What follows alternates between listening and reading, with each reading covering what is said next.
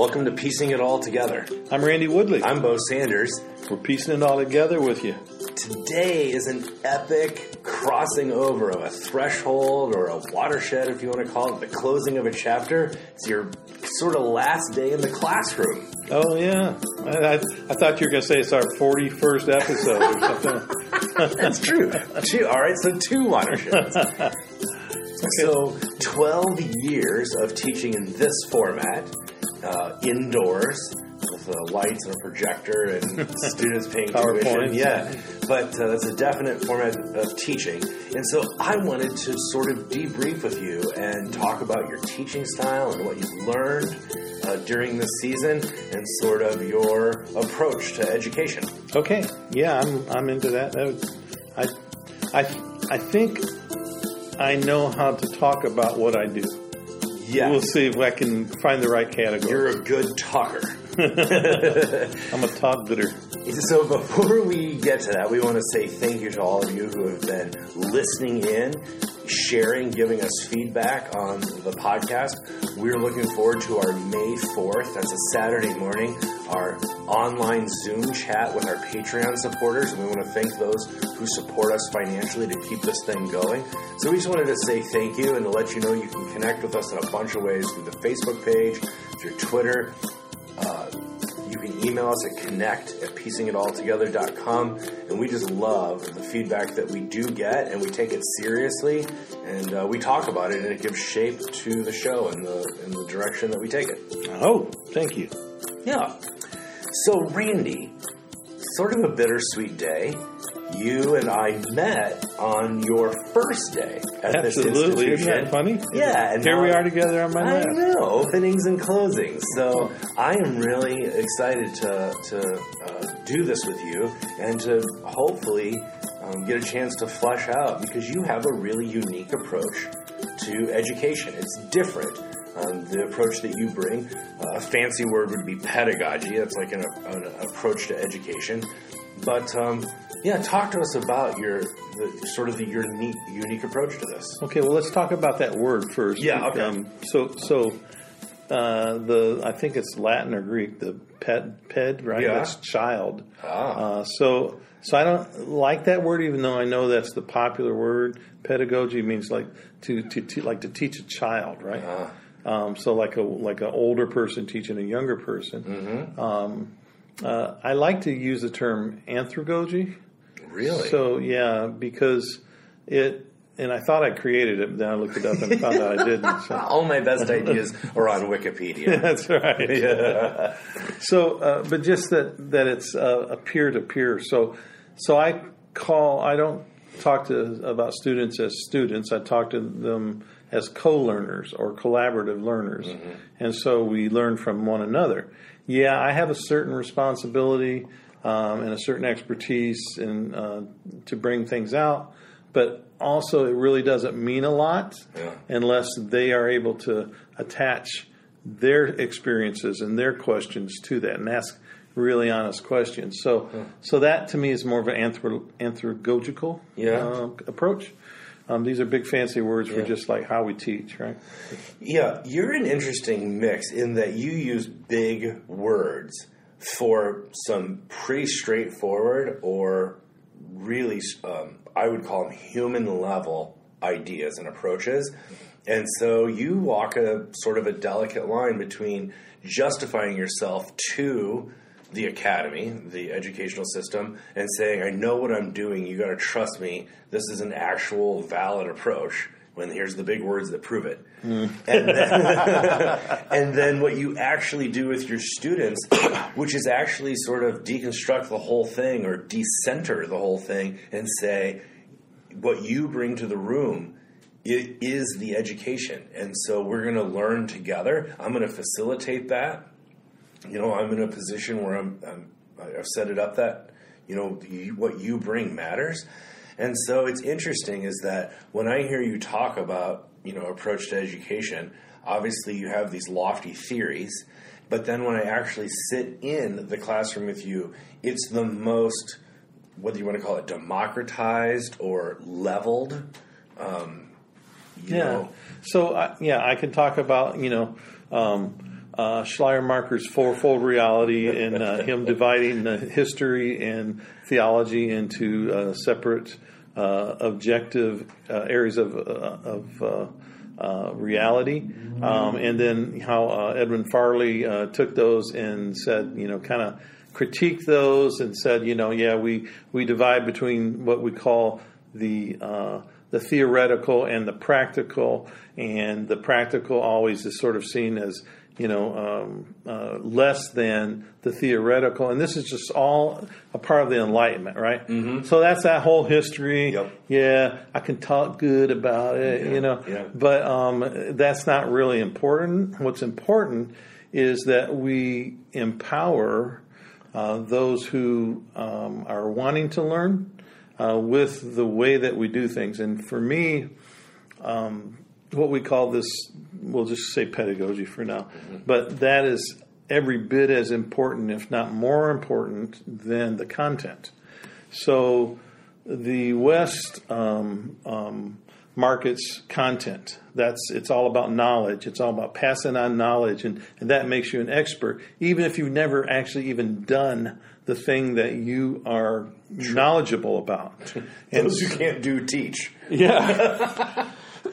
So, and that's a lousy model. That's a really poor model.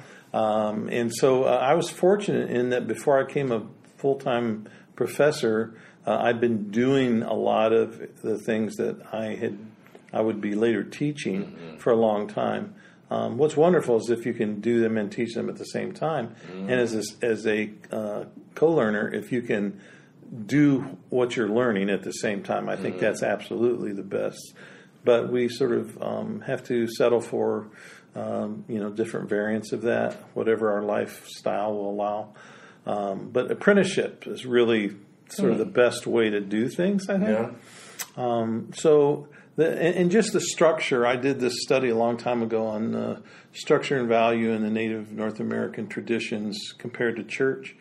And that's quite a contrast. Oh, I mean, it really is. It was like, so you don't face, one another in a church. The power is obviously from that person up there. So there's the spirituality is put on that person to be the most close to God and tell you the right things. And you look, everybody else is not important because you're looking at the back of their heads, and you're sitting in oftentimes pews, not always, but oftentimes pews, and that lends itself to a very sort of industrialized, efficient model that modern Americans have come up with for everything. And yeah, it's just it's a very dehumanizing pedagogy or way of teaching, if you will, and I think a learning experience should be rehumanizing, not dehumanizing. Okay. And so it's not about how much content I can get in you. Yeah. It's about how much of our experiences can we share about that content together that matters. And, of course, the classic book for this was Paulo Freire's Pedagogy of the Oppressed. And this is how colonialism continues. It and you can also say this is how patriarchy continues, and a lot of things continue by just saying. Freire said it was the banking deposit system of learning, where the teacher opens up you open up your brain, the teacher deposits into it. You close your brain up. Now you recite back what you learned, and if you learned what the teacher told you, and you can recite it well, and then go on and do the same thing again, then you're a knowledgeable person, which is complete horseshit, right? That's like that's not a way to learn about life, and so it creates a sense of we're learning something not for life, and so now we're creating a whole alter reality. That doesn't even apply to what we do and who we are as people. So this is exactly why I wanted to talk to you about this, because, Paulo Freire's approach gets called critical approach, right? And so that critical approach that he critiques of the banking model, where the students are basically sitting there like empty vessels, and then there's this great diagram of like peeling back the tops of their skulls, and with like a little hinge on the back of their head, and these empty cavities. And then new knowledge is poured in, and then it's closed up, right? And so you're right. If somebody just can regurgitate or parrot what they've heard, that doesn't mean they know how to think or problem solve or bring their own reality to it, right? Well, their own experiences. Which is that's the whole point. I came to learn a long time ago that if most students, if they're not able to have the opportunity to think through and voice and sort of think out loud about their own experiences with the content and integrate it with the content, then this is not something that they're going to take very long out of the classroom. Right. For most students, like literally a year after they pass an exam on something, they couldn't pass that same exam. Absolutely. I mean, then it doesn't stick with them. It's just they've learned a bunch of data or trivia almost, and it basically remains trivia. Yeah. So I tell my co-learners that that my concern is a longer term trajectory. That I'm all about them learning on a trajectory that takes them farther into the future than just graduation. Now, here's something I've asked you about before, but not on record. So this is just a conversation that you and I had off the record, but I think people might find this really interesting. The one problem I have had with your sort of democratized approach, the co-learner, the cooperative approach, is that there are some things that we don't, whether we're younger or we've just been protected from that because we live like in a bubble, right, of whether you call it privilege or subcultures or whatever you want to call it. So when I was in your Native American history, and it used to be called Mission, but I think they've changed that title now, there were a whole bunch of things, for instance, the first 500 years of colonialism that you knew and I didn't. And so the first 6 weeks of class, you facilitated the conversation because you are an expert and I am not an expert. So, I didn't bring anything to that class initially other than some experiences I had when we first moved to Saskatchewan and I encountered modern Native communities, because the only experience I've had before that was going to Cherokee, North Carolina, and this tourist trap, right? So other than that, I didn't bring anything to the table. But I noticed that in week 6, 7, 8, you started to transition where now that we had read up on some Native American history, we had engaged modern, thoughts and concepts and realities, all of a sudden you started opening it up more to discussion. And then week 7, 8, 9 were presentations by the students where you would actually sit down in the room and listen to the presentation and ask questions. And so you really turned upside down the semester, but also the physical classroom. So how do you balance situations where you are the expert, and a student who's being initiated into the subject, doesn't maybe bring that much to the table? Well, first of all, I appreciate your model, classifying the way I do things as a particular model, because this is the first time I've thought of it in that way. But I'm glad to know it makes sense. So I just do what seems natural. I have copied it, but I appreciate that. So that's the way we've always done things. Everybody always tells us, after we've done things a while, hey, you guys should, write your model up. And we're like, Edith and I are like, well, we have a model? I didn't know we had a model. We just kind of do stuff, right? But, so there's a sense that true. I've got experience, and maybe other people in the class don't, but everybody's got experience in something. So we relate it to what we, it doesn't have to be that specific thing, right? But maybe there's something like what we're talking about that you have experience with that we could import in and talk about, and we can learn something together about it.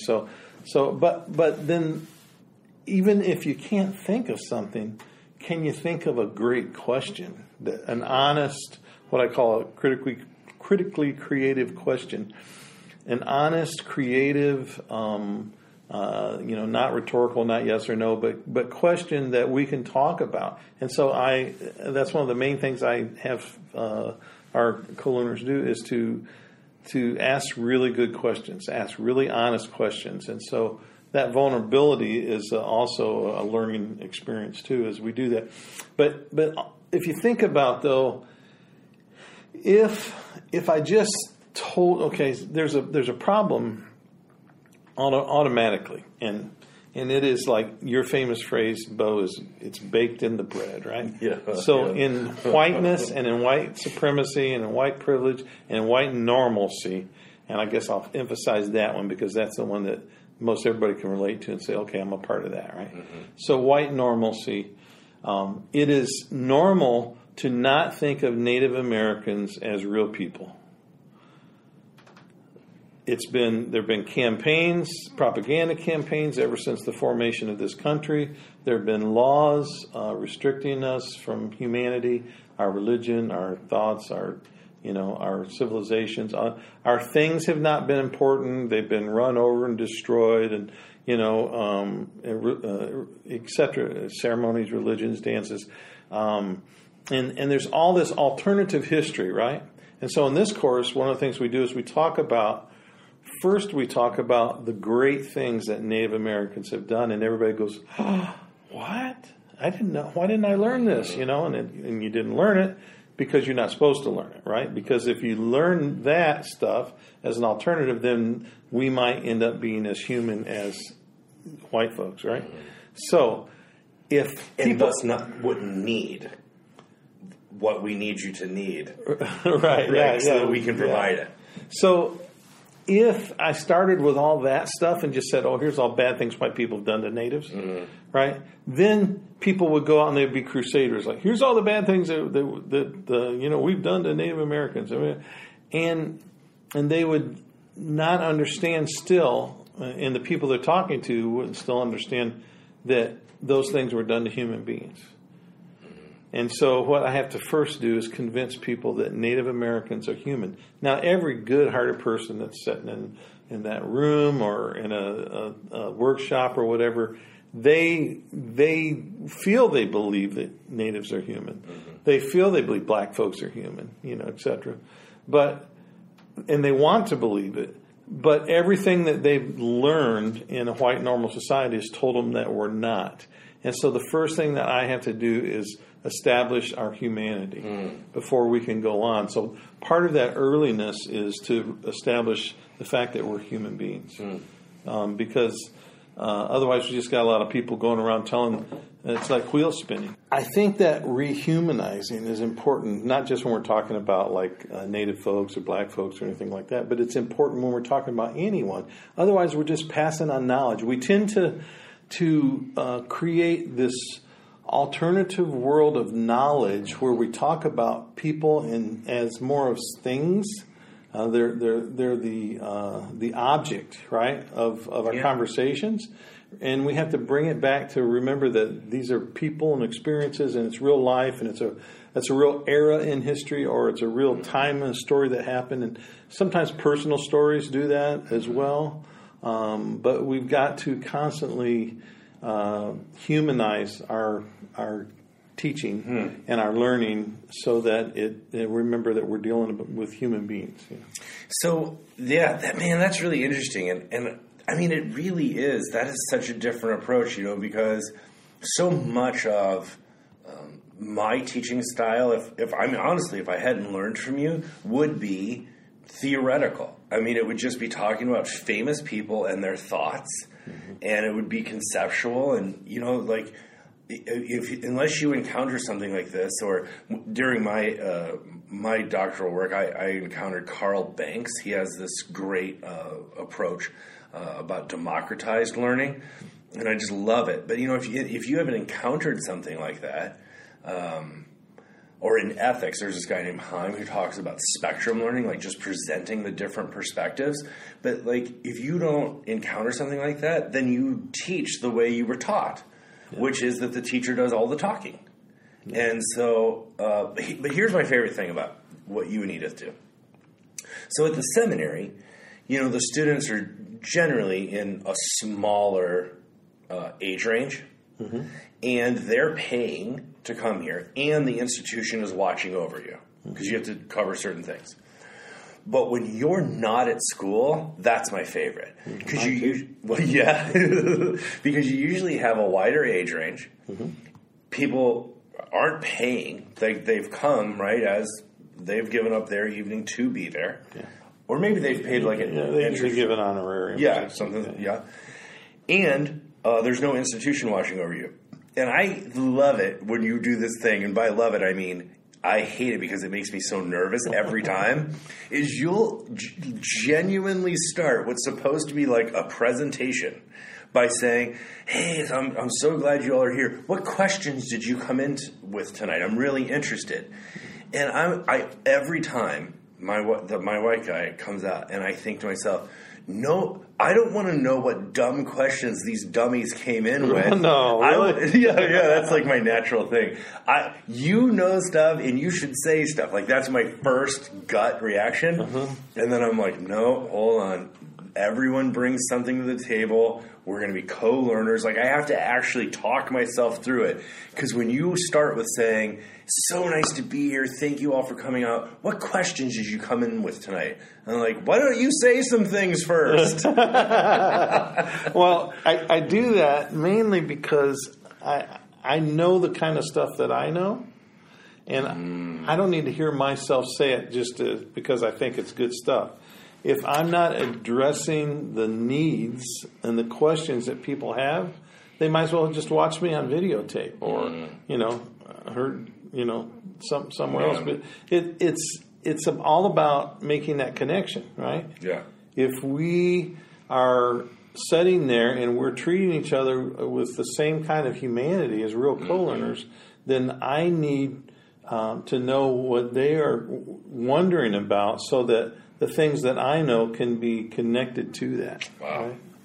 Right? All I'm trying to say is it's unique and it's I just fruitful. do it. It's fruitful. Yeah, I've never really thought this through. Wow. I mean, I read some of Freire's book, not all of it. I read a little bit, and I said, well, yeah, that's kind of makes sense. That's kind of how I did things, and that's how our native stuff is done anyway. It's very empowering, but I didn't know that there was like whole theories about it. And then all of a sudden I found out there was. It's like whatever we do, some white guy has come up with a theory about it, right? So, That's true. It's true. So two last things I want to which is a gift. It's a gift to be able to classify stuff. I think that's great, and then we can say, "Oh, hey, what about this?" But then that requires that we know all the terms and that we know all the categories. Right? No, it can be alienating if you're not familiar with it. Yeah, it can be exclusive. Two things I was hoping to just acknowledge today. You put out a very nice post this morning on Facebook thanking your students for the last 12 years. I know that wasn't just you being nice. That wasn't just a platitude. That you genuinely... You talked to me about your former students. You're quite proud of the things they've gone on to do and the things that they've taught you. And a lot of them are my best friends. It's a genuine appreciation you have for what they bring and the trust that they give you to share what their knowledge and their learning and their experience with you. So when I read that this morning, I was quite moved. But isn't that the point? I mean, the point of influence. I don't do this just because I want to talk. I want to have influence, and I want to have influence in a big way. I really don't want to be famous, but I want to have influence so that society can change for the better, for the common good, so that we can have a more, kind of robust harmony, life ethic, or shalom, or however you want to put it, the way that the Creator put us on this world to live.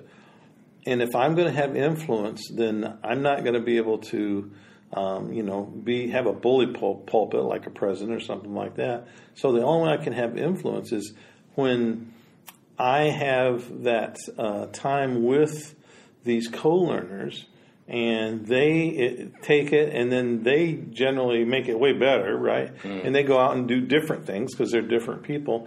And then I can look at that and feel good that, hey, I left something behind, you know. So the last thing I wanted to talk about is episode 40. Edith and you talked about Resurrect Elahe and the Learning Center. So I think it would be appropriate on this day to just talk about how you transition from being in the sort of the formal classroom to maybe a less formal model in the Learning Center. How do you see that going? What's your hope for that? Well, we've never stopped doing that less formal model, but in the last 3 years, for some reason, people want more of that, you know? And so we've had a lot of people, groups come by and just say, hey, can we spend a day with you, a day and a half, you know, and they sit around our living room and they sit around the fire and we talk and they leave feeling like they've experienced something very different and very whole. Edith and I look at each other and go, we're just like being who we are. We don't know why people get so much out of this, but it seems to work. And so, and that was also the model that we had at the original Elahe in Kentucky. So if we can get the Indigenous Learning Center set up in New Mexico, it'd be like, you know, on a really hot day jumping in a pool, you know. So it'll just come naturally and it'll feel right, and and there's a wonderful large room in this large hacienda that will become the Indigenous Learning Center that is just set up just right for that kind of a structure. And I'm really excited about it. I think, and the thing, here's why I'm excited, because what we've come to the conclusion is that our Indigenous people are gifted. We have something to teach. Not just me and Edith. I mean, we're like the least, right? But our elders and other great teachers around who are doing stuff, and they have things to teach, you know. They have things to say. And that will transform people's lives and and influence them in society and cause great changes and that kind of a thing. But when we are asked to come and do a 2 or 3 or 4 or 5 day seminar, presentations, etc., in that Western grid and that Western model, we really feel like we're actually cheating the non-Indigenous people out of what they need, because you can't, that's why we say pedagogy is so important. You can't teach this Indigenous stuff in a Western pedagogy and it comes out the same. It's going to come out different. And so the Indigenous Learning Center that we'd like to create will be that opportunity for non-Indigenous and Indigenous alike to come together and learn in an Indigenous format, an Indigenous style, and a style that will allow those guests that we invite in to share in a way that fits their comfort zone, which is what I really think people are looking for. Wow, I am excited for you. I know that like you come alive when you talk about this dream. Like you get animated in a way that, as good as you are in the classroom, you're not this animated about what happens in the classroom. Like, this is your heart's passion. Right. And so I'm excited for you. There's a GoFundMe campaign. Episode 40 just came out. So, listeners, if you haven't listened to that, go back and listen to episode 40 of Edith and Randy. The site is GoFundMe.com/ResurrectElahe. Yeah. ELOHEH. Okay, and so you're a week in, and you've raised, what, 10%? Not quite 10%, but almost 10%. That's not bad. Well, we're actually, we're about a week in, and we're just about there. So okay. So, listeners, if you would please not only support that, but also share it so that others can find it. It's a tax-deductible donation, and that people can give to that and help Edith and Randy get to New Mexico to set up this Indigenous Learning Center and resurrect the dream. And so we're excited about that. And we have a lot more learning to do. You know, I thank my students today because I have learned from them over all these years so much. I mean, I've learned so much from you and I can just see all the faces that I've learned so much from and that have been impactful in my own life. And so we have a lot more to learn, not just teach. And so we want to be able to set that up in a way that is transforming for people. Yeah. Well, thank you for listening to episode 41. We're going to entitle this Education or Learning, maybe? Teaching Learning? Teaching Learning. How's that? And we're hoping at episode 42, we don't know how it's going to go, but we think in episode 42, we're going to talk about radical democracy and politics. How about co-learning? Co-learning. All right, we can call it co-learning. So thank you for tuning in. Please share this with anyone who you think would be interested or appreciate it. We love the conversation, and we will see you, Patreon supporters, on Saturday, May 4th at 9 a.m. Pacific. Peace out, co-learners.